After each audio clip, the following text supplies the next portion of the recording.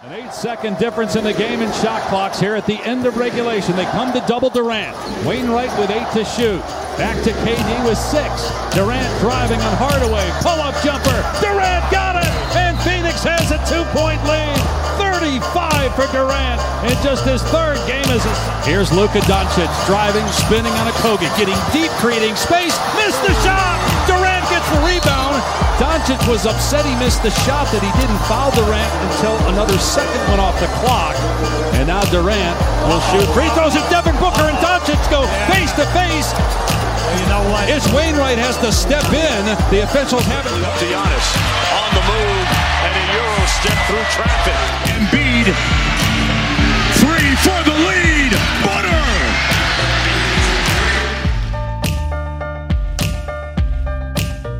What's good, everybody? Welcome back to the All Things Basketball podcast. I'm your host, Vic Lopez, as always. This is part 1 of a 2-part podcast where I break down some of the games that happened over the weekend. But before I start, the Kobe video is out on the YouTube channel. The link is in the show notes for anyone interested in watching. Also, I did my first of many play breakdowns on the YouTube channel. It's also on the Instagram page. If you do follow the All Things Basketball Pod on Instagram, I'm actually, it's been kind of like only a story posted Instagram where I'm just posting the pods, right? Like when a pod comes out, I just post it on the story. When a YouTube video's out, I post it on the story. So not a lot of posts on that account, but I'm gonna be starting immediately. Every weekend, I'll be working to create a bunch of play breakdowns and then release them hopefully every week. These play breakdowns aren't going to run longer than like a minute and a half, which is similar to the one I broke down, which is on that YouTube channel between the Celtics and the Cavs. It was a play that happened last week when they played against each other on Wednesday. Like I said, the video is like a minute long. Highly recommend you guys check that one out. It gives you a glance at the nuances of the game and just how that incredible play even came about in the first place. But without further ado, I want to start with the Mavs versus the Suns, which was one of the more exciting games I've watched this season. It was one of the more exciting games of the weekend in general. Watched Mavs-Suns. It was obviously the Kyrie-KD matchup. It was the Devin Booker, Chris Paul, Luka Doncic beef revisited, right? Luka and Kyrie, just as I started to watch that game, it's just, they're such a strange match for each other. Like, it's a match that puts up numbers, but it's just not sustainable in my opinion. Like, you have Kyrie, right, who wants to push the pace and excels at attacking a defense that's still getting back, right? A defense that's scrambling, right, kind of still setting up. He's extremely elite at attacking an unset defense, right? Because often you see a lot of guards in the NBA, and just anyone really in the NBA that's going to attack an unset defense kind of gets a little chaotic. Some players, lose their ball handle for a couple of seconds. They kind of, they kind of like lose control. But Kyrie is a magician in the chaos, right? Just, he really thrives in chaotic sequences where teams are scrambling to pick up, right? But Kyrie is a magician with his handle, period. And we all know he can create a shot in any situation anyway, right? Like, whether the defense is set or not, Kyrie is going to get a pretty damn good look for himself. But it's just, it's an interesting way, right? Because it's just a crazy match between the two. Because Luka, on the other hand, loves to play at a slow pace, loves to dissect the defense in half court. It's a clash of two styles that makes for a ton of shot attempts for two players alone, right? Like, this makes the rest of the team irrelevant in a lot of possessions because so often you're watching guys stand around just watching Kyrie and Luka try to cook, right? You're just watching them go to work. And to be fair, Kyrie and Luka do try to give guys like Reggie Bullock, Tim Hardaway Jr., Maxi Kleber some looks as well. But the offense doesn't flow as often as it should. But that's not something that happened in this game, right? Obviously, in this game, there was no Maxi Kleber, right? Which I thought was going to be a pretty big setback for the Mavs because this is a guy that's going to pull out, DeAndre Ayton, maybe even KD, right? Just pull out some lanky guys from outside of the paint because he can stretch the floor, and that just allows Kyrie and Luka and the others to attack freely at the basket, right? But to be fair, right, they did give the looks, right? Like, they came out of this game in a way that I expected the way that Luka and Kyrie started this game. right? Like obviously, Doncic the kind of guy that generates a lot of free throw attempts, which is definitely a huge benefit for the Mavs. But it's just so mind-blowing to me how iffy he is from the free throw line in general, right? Like he takes 11 free throws a game, which is insane, right? It's a super high amount of free throws, and he's shooting just 73% this season. Like I can't imagine what Luka would average if he shot like 85% from the free throw line, right? He's a very sketchy free throw shooter, very similar to LeBron in that sense. Percentages, right? Like those are the iffy free throw shooters, and he's already averaging 33 points a game and shooting league average from 35% from three, taking 8 threes a game. So that percentage of his from three is somewhat inflated because of how many threes he actually takes. But this game started off with the Suns running a ton of motion offense. They're whipping the ball around, collectively scoring. The Mavs came out of this game like I wanted to kind of start talking about. So it was the typical Luka, Kyrie stagnant attempts, right? And the Suns created a 10-point lead, and Jason Kidd calls a timeout, right? And I could tell that likely he just told his team there needs to be more movement, because they came out of that timeout and immediately it was a different Mavericks flow, right? Like the ball was moving way more. By the second quarter, the Mavs were seemingly making every three-pointer off of great ball movement. Like the Suns were just scrambling, just not rotating well defensively. The Mavs really taking advantage of double teams, and the Suns were not taking care of the ball, right? So they were turning it over, and that led to some easy Mavs baskets on the other end, right? So Mavs took the lead 47-44, which resulted in Monty Williams then calling a timeout. Suns came out of that timeout, responded very well. They were more intense on defense. They caused a couple of Mavs turnovers, courtesy of Josh Okogie, who played really well, but I'll get into the shooting night for him, or the shooting day rather, because it was an early game.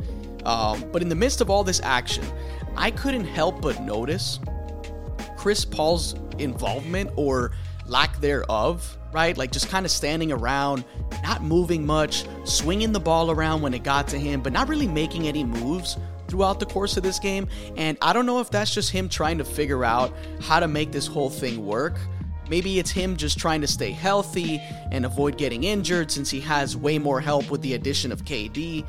Maybe it's just kind of who he is at this point, right? But if you ask me, I'd say he's probably just adapting to his new look team, right? Like while also not trying to do too much, since KD and Devin are the kind of guys that can do work without help, right? Like these guys can just do everything on their own. He just does a ton of walking, and it would be stupid of me to not bring up the fact that obviously CP3 is a 37-year-old point guard with a ton of miles on his legs. So there's that, right? 10 seconds left in this second quarter. It's Doncic being guarded by Chris Paul, who did a great job of standing his ground, but he did get away with fouling Luka on a three-pointer, and it was a no call. And you get the jumping jacks animation from Luka Doncic, right? Just pleading to the refs for a call. And honestly, for that play, CP3 definitely got away with a foul, right? A three-point shooting foul, which, judging by Luka's percentage, just, who knows what that would have turned into. But either way, it's free points at the free throw line if he does knock those down. So, the Mavs continued, winning a gamble of allowing Josh Okogie, just allowing him to shoot open threes, which resulted in misses, right? Like that's really looking like a go-to strategy option for teams playing against the Suns, because when you're playing teams that are stacked like this, like you have a KD, you have a Devin Booker, you even have to worry about DeAndre Ayton, who sometimes shows up, sometimes doesn't, but you can't sleep on Ayton either, right? And then you have Chris Paul, obviously. You never know what he's going to do these days. So someone has to be cheated off of, right, to kind of help your defensive scheme. And obviously, the decision was to allow Okogie open shots, right? And it was working for the Mavs, right? They were also, continuing their great ball movement. As soon as double teams came for Kyrie or double teams came for Luka, it was swing. It was open three after open three. The Suns really just scrambling, just giving up open threes over and over again. And Luka and Kyrie were killing in this game. When these two are at their best, it makes things very difficult for teams, but I just can't see them doing it over and over in the playoffs to win it all, right? Like, do you really expect Kyrie and Doncic to just pop off every single night in every playoff series? I just don't see that. I don't think it's sustainable. I don't think it's reliable. And it's crazy to think because this game was very tic-tac and it felt like KD never missed any shots in this game. And Chris Paul just comes to life in the fourth quarter, but it was really more of a Mavs just kind of deciding to sleep on him because he was so quiet in this entire game that I think the Mavs were thinking, okay, this is the kind of Chris Paul game that we're going to have to live with leaving him kind of open, right? Like really sagging on him because he really wasn't doing anything in this game. And then I fast forward to the point where both these teams are just trading bucket for bucket. This is where Chris Paul comes to life, basically. He's knocking down open threes. He's actually putting a couple of dribble moves together to kind of draw some attention in the mid-range area to kind of make himself felt, right? Like he definitely took some advantage of being sagged off on, right? But you fast forward it, right? It's 126 to 126. It's the final seconds of this game. Luka lobs it to Dwight Powell for a dunk. 126. Durant hits a tough pull-up jumper, which is contested by two defenders. He puts the Suns up 128 to 126. Luka comes back with a super easy look for a layup that just unluckily rolls out, and the game is pretty much over at that point. And when you're looking at the box score, this game was exactly what the box score showed. It was just a powerhouse numbers game. Durant goes off for 37 points. Booker goes off for 36. Luka goes off for 34. Kyrie gets his 30. It was an awesome, exciting, tick-for-tat game, just trading buckets. Both teams just, obviously some tough defensive moments for both teams, right? But the Mavs looked really good. I would say, though, the Mavs really... Luka had a tough shooting night from three, but the rest of the guys really cashed in from three. Like, they were really knocking down their open opportunities. It was really just down the stretch, KD being KD, the Suns just kind of honing in, right, holding down the fort. And obviously the chemistry isn't there yet for the Suns, for the Mavs, right? Like, these two teams still trying to kind of figure it out. But after watching this game, I really got the sense of how this playoff series is potentially going to go, right? And yes, it's just one game where you see KD and Kyrie go at it, but I can really tell that it's going to be a battle of the role guys showing up. Like, this is really going to swing the series because KD is going to be KD, right? Devin Booker is going to be him. We don't know what version of Chris Paul is going to show up in this series, right? We definitely don't know what version of DeAndre Ayton is going to be in this game. He's a major factor in a series, in a Mavs-Suns series, right? Because this is a guy that the Suns don't have someone to answer for at the rim. Christian Wood, not a defender, right? And I really like Christian Wood. Me personally, I would put Christian Wood over Dwight Powell in the starting lineup. And I get it. Dwight Powell, I'm not going to say he's a lockdown defender, but he does show way more effort defensively. The problem is Dwight Powell is way more limited offensively. So if it's not like a lob catch or a tip in or like a putback, he's really not a threat out there, right? Like when they run a pick and roll with Dwight Powell, he's diving. Like, that's it, right? Like, that's all that's gonna happen, and that's very limited at that position. And in a game where you're playing against KD, Devin Booker, like, these are guys that are gonna light you up.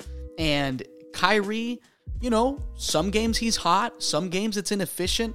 Luka, he's gonna put up numbers, but let's be honest, shooting wise, that's a question as well. We know that. And if the offense gets stagnant, if you meet if you meet these Mavs on a game where the role players aren't knocking down shots, it's a disaster game, right? And they could quickly get blown out in games like that. So, the Suns are pretty damn deep, not like big names, but definitely some pretty spread out effort within those role players. At any given moment, you can have some guys show up. So, this series, I really hope we get it. I really hope we see this series just because of just like the little tactics that you see, right? Like okay, Luka catches the ball in the post. The Suns will double. Is Luka gonna find a shooter? And if he does find that shooter, right, which he often does, will that shooter knock down the shot? Do the Mavs gamble and just double on Kyrie, double on Luka, and give up opportunities to those other shooters? If those shooters are knocking down shots, it forces the hand of the Phoenix Suns. Now they have to kind of go man, right, and just hone in and hope guys hold their own one-on-one, which then gives Luka the advantage in those one-on-ones. Luka's one of the best one-on-one scorers in the league, not because of like a crazy dribble package, but obviously because this guy just figures it out, and he's very smart. He can get a bucket in any situation.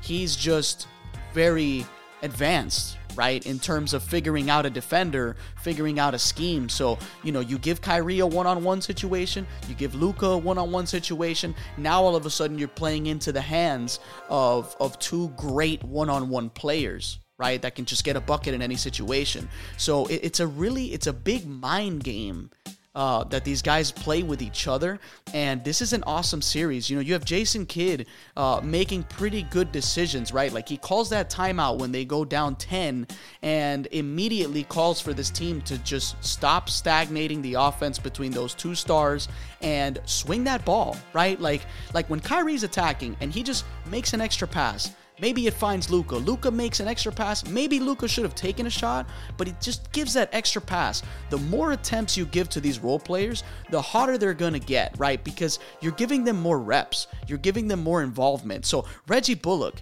not a guy that's going to rain threes, consistently. This is one of those streaky shooters, right? Same with Tim Hardaway Jr., but when these guys are involved and they get to take a couple of shots, right? Like, you give them some early attempts, they can catch a rhythm and they can swing a game for you, right? And then at that point, like I said, teams have to find out what to do, right? At that point, it's really you're playing into the game the Mavs want to play. You spread out the offense. It makes the entire team a threat, which then makes Kyrie and Luka a bigger threat because, like I said before, you're basically guarding them one-on-one. But anyways, this was an awesome game. The Suns hold on. They win that game on KD's jumper. It was a dope game. It was awesome. I think it was probably, I don't know if it was more exciting than Knicks Celtics, but I will say from a star name standpoint, it was a bigger game between the Mavs and Suns. I want to move on to Bucks-Sixers, which happened on Saturday, right? Bucks going into this game with a 16-game win streak. Chris Middleton still on that knee injury management. He did not start in this game. My initial thoughts before watching this game were that the Bucks are just a bad matchup for the Sixers, simply because Giannis's pace, just running up and down the floor, it plays a major factor of how hard it is for Philly to match up against the Bucks, because Embiid and Harden, like I always say, not guys that get up and down the floor quickly. And Giannis gets a ton of easy baskets against the Sixers in transition alone. And speaking of transition buckets, Tyrese Maxey, back in the starting lineup ever since they played the Mavs. It was no surprise to see him in the starting lineup because of this specific matchup. Maxey, as we all know, dude's going to play at hyper speed. So many times I've seen Sixers possessions where they grab a defensive rebound and Maxey just goes coast to coast on his own, right? While Embiid and Harden are kind of jogging, but not really. Like you can tell they're not even going to get across half court, and Tyrese Maxey's already on the other end with a tough finish, right, in a transition play. So he adds another dimension to this team, but when you put Maxey out there in the starting lineup, it does hinder production from your bench, right? Because if he's starting, once he goes on the bench with those starters, and if Doc Rivers doesn't manage those minutes properly, your bench can really suffer in the long run, right? Like, just the rotation, you lose that power, right? That scoring punch when Maxey starts. Off the bench, obviously, you lose that scoring punch. So first quarter, super entertaining. You get Giannis immediately aggressive, straight to work, getting to the free throw line. He's finding shooters when the Sixers collapse. It's the type of game that should scare any opposing team against the Bucks. Drew Holiday's knocking down catch and shoot threes. Brook Lopez is scoring all over the floor. He's hitting runners. He's hitting jumpers. He is just defensively, he's just always there. Bobby Portis comes off the bench, immediately gets buckets. 3 for 3 from the field. He hits his only 3. He shot perfectly in the first quarter. And, the Sixers responded well. Embiid goes 4 for 7 from the field in the first quarter. He makes his only 3 in that quarter. He's also swinging the ball around. He had 4 assists. You have James Harden off to a hot start with 8 points in the first quarter. He's knocking down a couple of tough threes. Tyrese Maxey staying aggressive, getting to the free throw line without also compromising the flow of the game, right? Like, he's not playing in a way that compromises the team, just playing within that flow. And this matchup between Brook Lopez and Joel Embiid, it's super interesting because of the mind games that you see these two guys play with each other, right? Like, Embiid always starts off against Embiid, just kind of like giving him the jumper, right? Allowing him some open mid-range jumpers, like tempting Embiid to pull those up, right? Because we all know if you're the best bailout for your team is Embiid just loving the jumpers, right? But obviously in this game, Embiid knocking them down, right? And Lopez just wanted to see if Embiid had it in him that game. And obviously Lopez is a great shot blocker and he uses angles really well, but if Embiid's jumper is falling, it does force Lopez to get up even closer to contest harder, right? Which then in turn, it gives Embiid free reign to jab step Lopez, right? To either back up or just blow by him with ease, because Lopez not quick-footed, right, like Embiid, and it's why Lopez keeps some space between himself and Embiid. Like, when you watch these guys, when you're watching Lopez guard Embiid, there's always a little bit of space in between, right? Like, just enough for Lopez to contest a shot late with his length, but also enough to react to Embiid attacking on drives. And Embiid recognizes this strategy, right? Like, he's seen it countless times against Brook Lopez, and we all know Brook Lopez is a drop coverage center, so this is typically the way he defends, and Embiid has to kill him in the mid-range to make him honest. It's either that, or Embiid is just going to bulldoze his way through and put Brook Lopez in foul trouble, right? But Brook Lopez, really good at staying out of foul trouble. He blocks shots without fouling. He alters shots without fouling. Just does a great job of positioning himself. He is everything these Bucks need, right? And you have pick and rolls between Holiday and Lopez, which are very chaotic for the Sixers, because you put Harden or Maxey in a position where none of them can do anything about Lopez if they get switched on him in the paint when he rolls down, and they are free buckets for Lopez, right? But the second quarter starts, both teams are tied at 29, Harden and Embiid on the bench, and this is where we get the little bits that we're going to see in a playoff series, right? Embiid and Harden not on the floor. How do the Sixers hold the fort, right? And Giannis, surprisingly, he's actually playing in the beginning of the second quarter, which is a little surprising in this situation because, I understand it's a game plan that Budenholzer wants to take advantage of, right? Like, obviously, no one can deal with Giannis on that Sixers roster if Embiid is not out there. Giannis is just incredibly hard as it is, and if you don't have that rim protector down there, it's just free reign for Giannis to attack. But it is a risky decision because if the Bucks don't get a big lead while Embiid's resting, once Giannis comes off the floor, it reverses the advantage back to Doc Rivers and the Sixers, because now the Sixers are playing a game against the Bucks supporting cast who haven't really been good without Giannis on the floor. So, Doc Rivers really outcoached Budenholzer in this game, and I'll get into that in a little bit. But Harden comes into the game basically immediately in the second quarter, but Embiid stays on the bench, which makes some sense because Harden is a great playmaker, and if Giannis is out there while your best player is resting, you do need to put someone out there that can help the team hold its own. And, PJ Tucker takes the Giannis assignment as we always see it, which is ideal because it wears down Giannis even more. Of course, Embiid checks in right at about half point of this second quarter, and it happens to be obviously at the same time because Doc Rivers is basically mirroring the Giannis minutes. So Giannis goes to the bench. Embiid is obviously in now, and it's just great for Philly, right? Just great minute management by Doc Rivers. The Bucks were still up 42-38, potentially a nice chunk of possessions for the Sixers in this second quarter without Giannis out there, but it was still back and forth, right? Like, neither team pulling away. Drew Holiday held it down, just knocking down shot after shot. You have Brook Lopez with a crazy sequence that just shows how special he is for these Bucks. He blocks Embiid in the paint, Jrue Holiday off that rebound goes down the court, turns back around, finds Lopez, who's trailing for a top-of-the-key three. Lopez knocks that three down after blocking Embiid. Awesome sequence. Everything these Bucks need. And meanwhile, after Embiid got blocked, he just takes forever to get up. Barely even runs back. In fact, you couldn't even see Embiid on the screen, like on the TV, until Lopez's shot had actually gone in. So, Jrue Holiday, just great post-up guard. So many possessions he's scoring in the post. Loves to get buckets off contact. So physical. And the fact that he can shoot just makes him invaluable to the Bucks as well. So throughout this game, James Harden was knocking down a lot of shots, and anytime he would get to the rim, it wasn't happening for him. Just the length from the Bucks really troubles Harden, especially at this stage of his career. He's not as athletic as he used to be, so the length does bother him. But he had a great game, and over, Maxey, just tough bucket after tough bucket, mid-range, attacking the basket with mind-boggling finishes right at the rim like you always see him do, knocking down catch-and-shoot threes. And, this game was just tit for tat.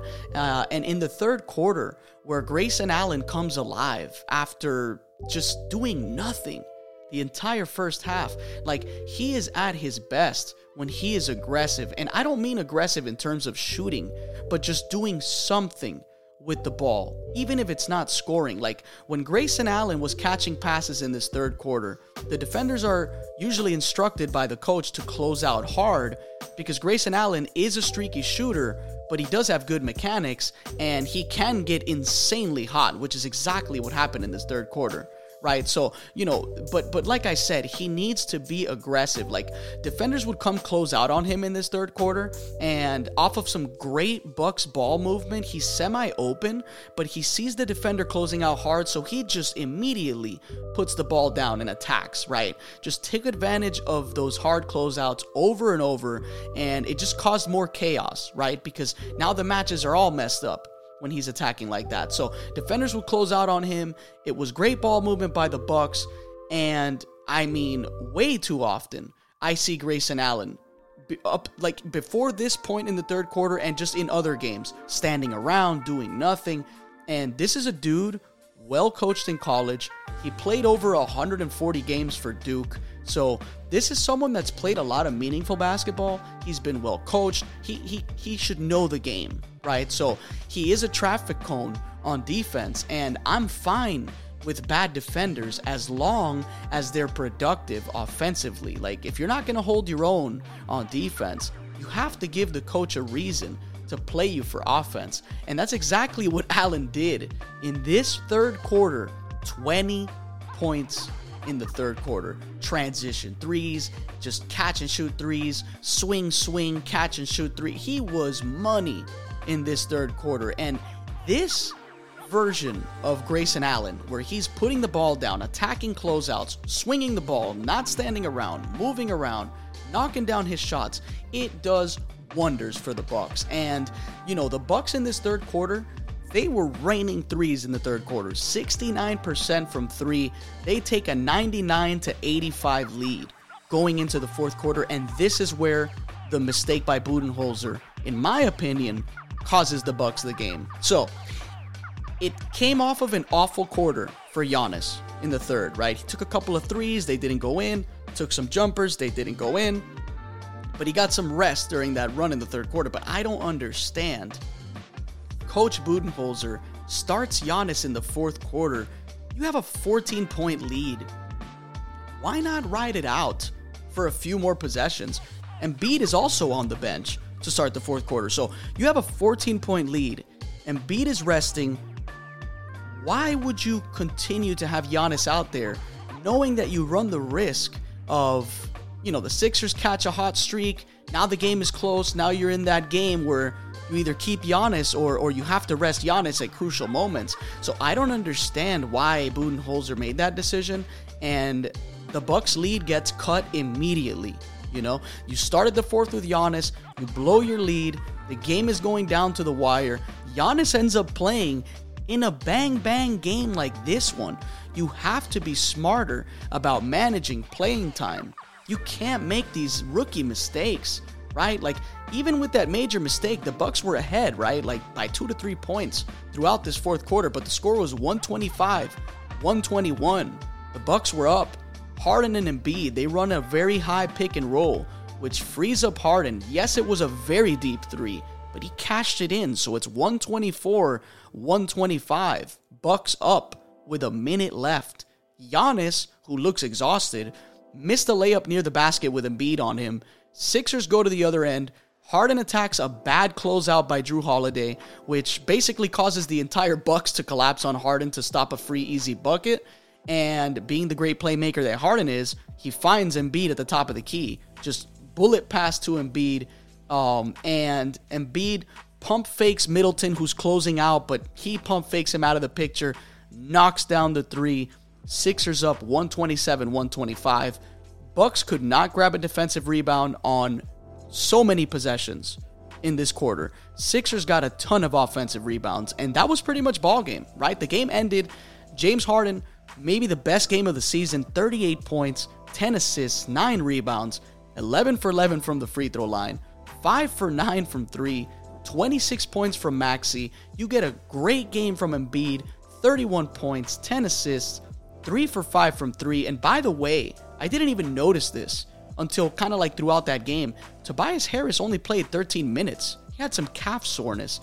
And then also PJ Tucker left around the third quarter with some back spasms. So these guys were shorthanded. They came from behind. They outcoached Budenholzer. And it was just a great statement win for the Sixers. This is a huge win. And the Bucks defense broke down.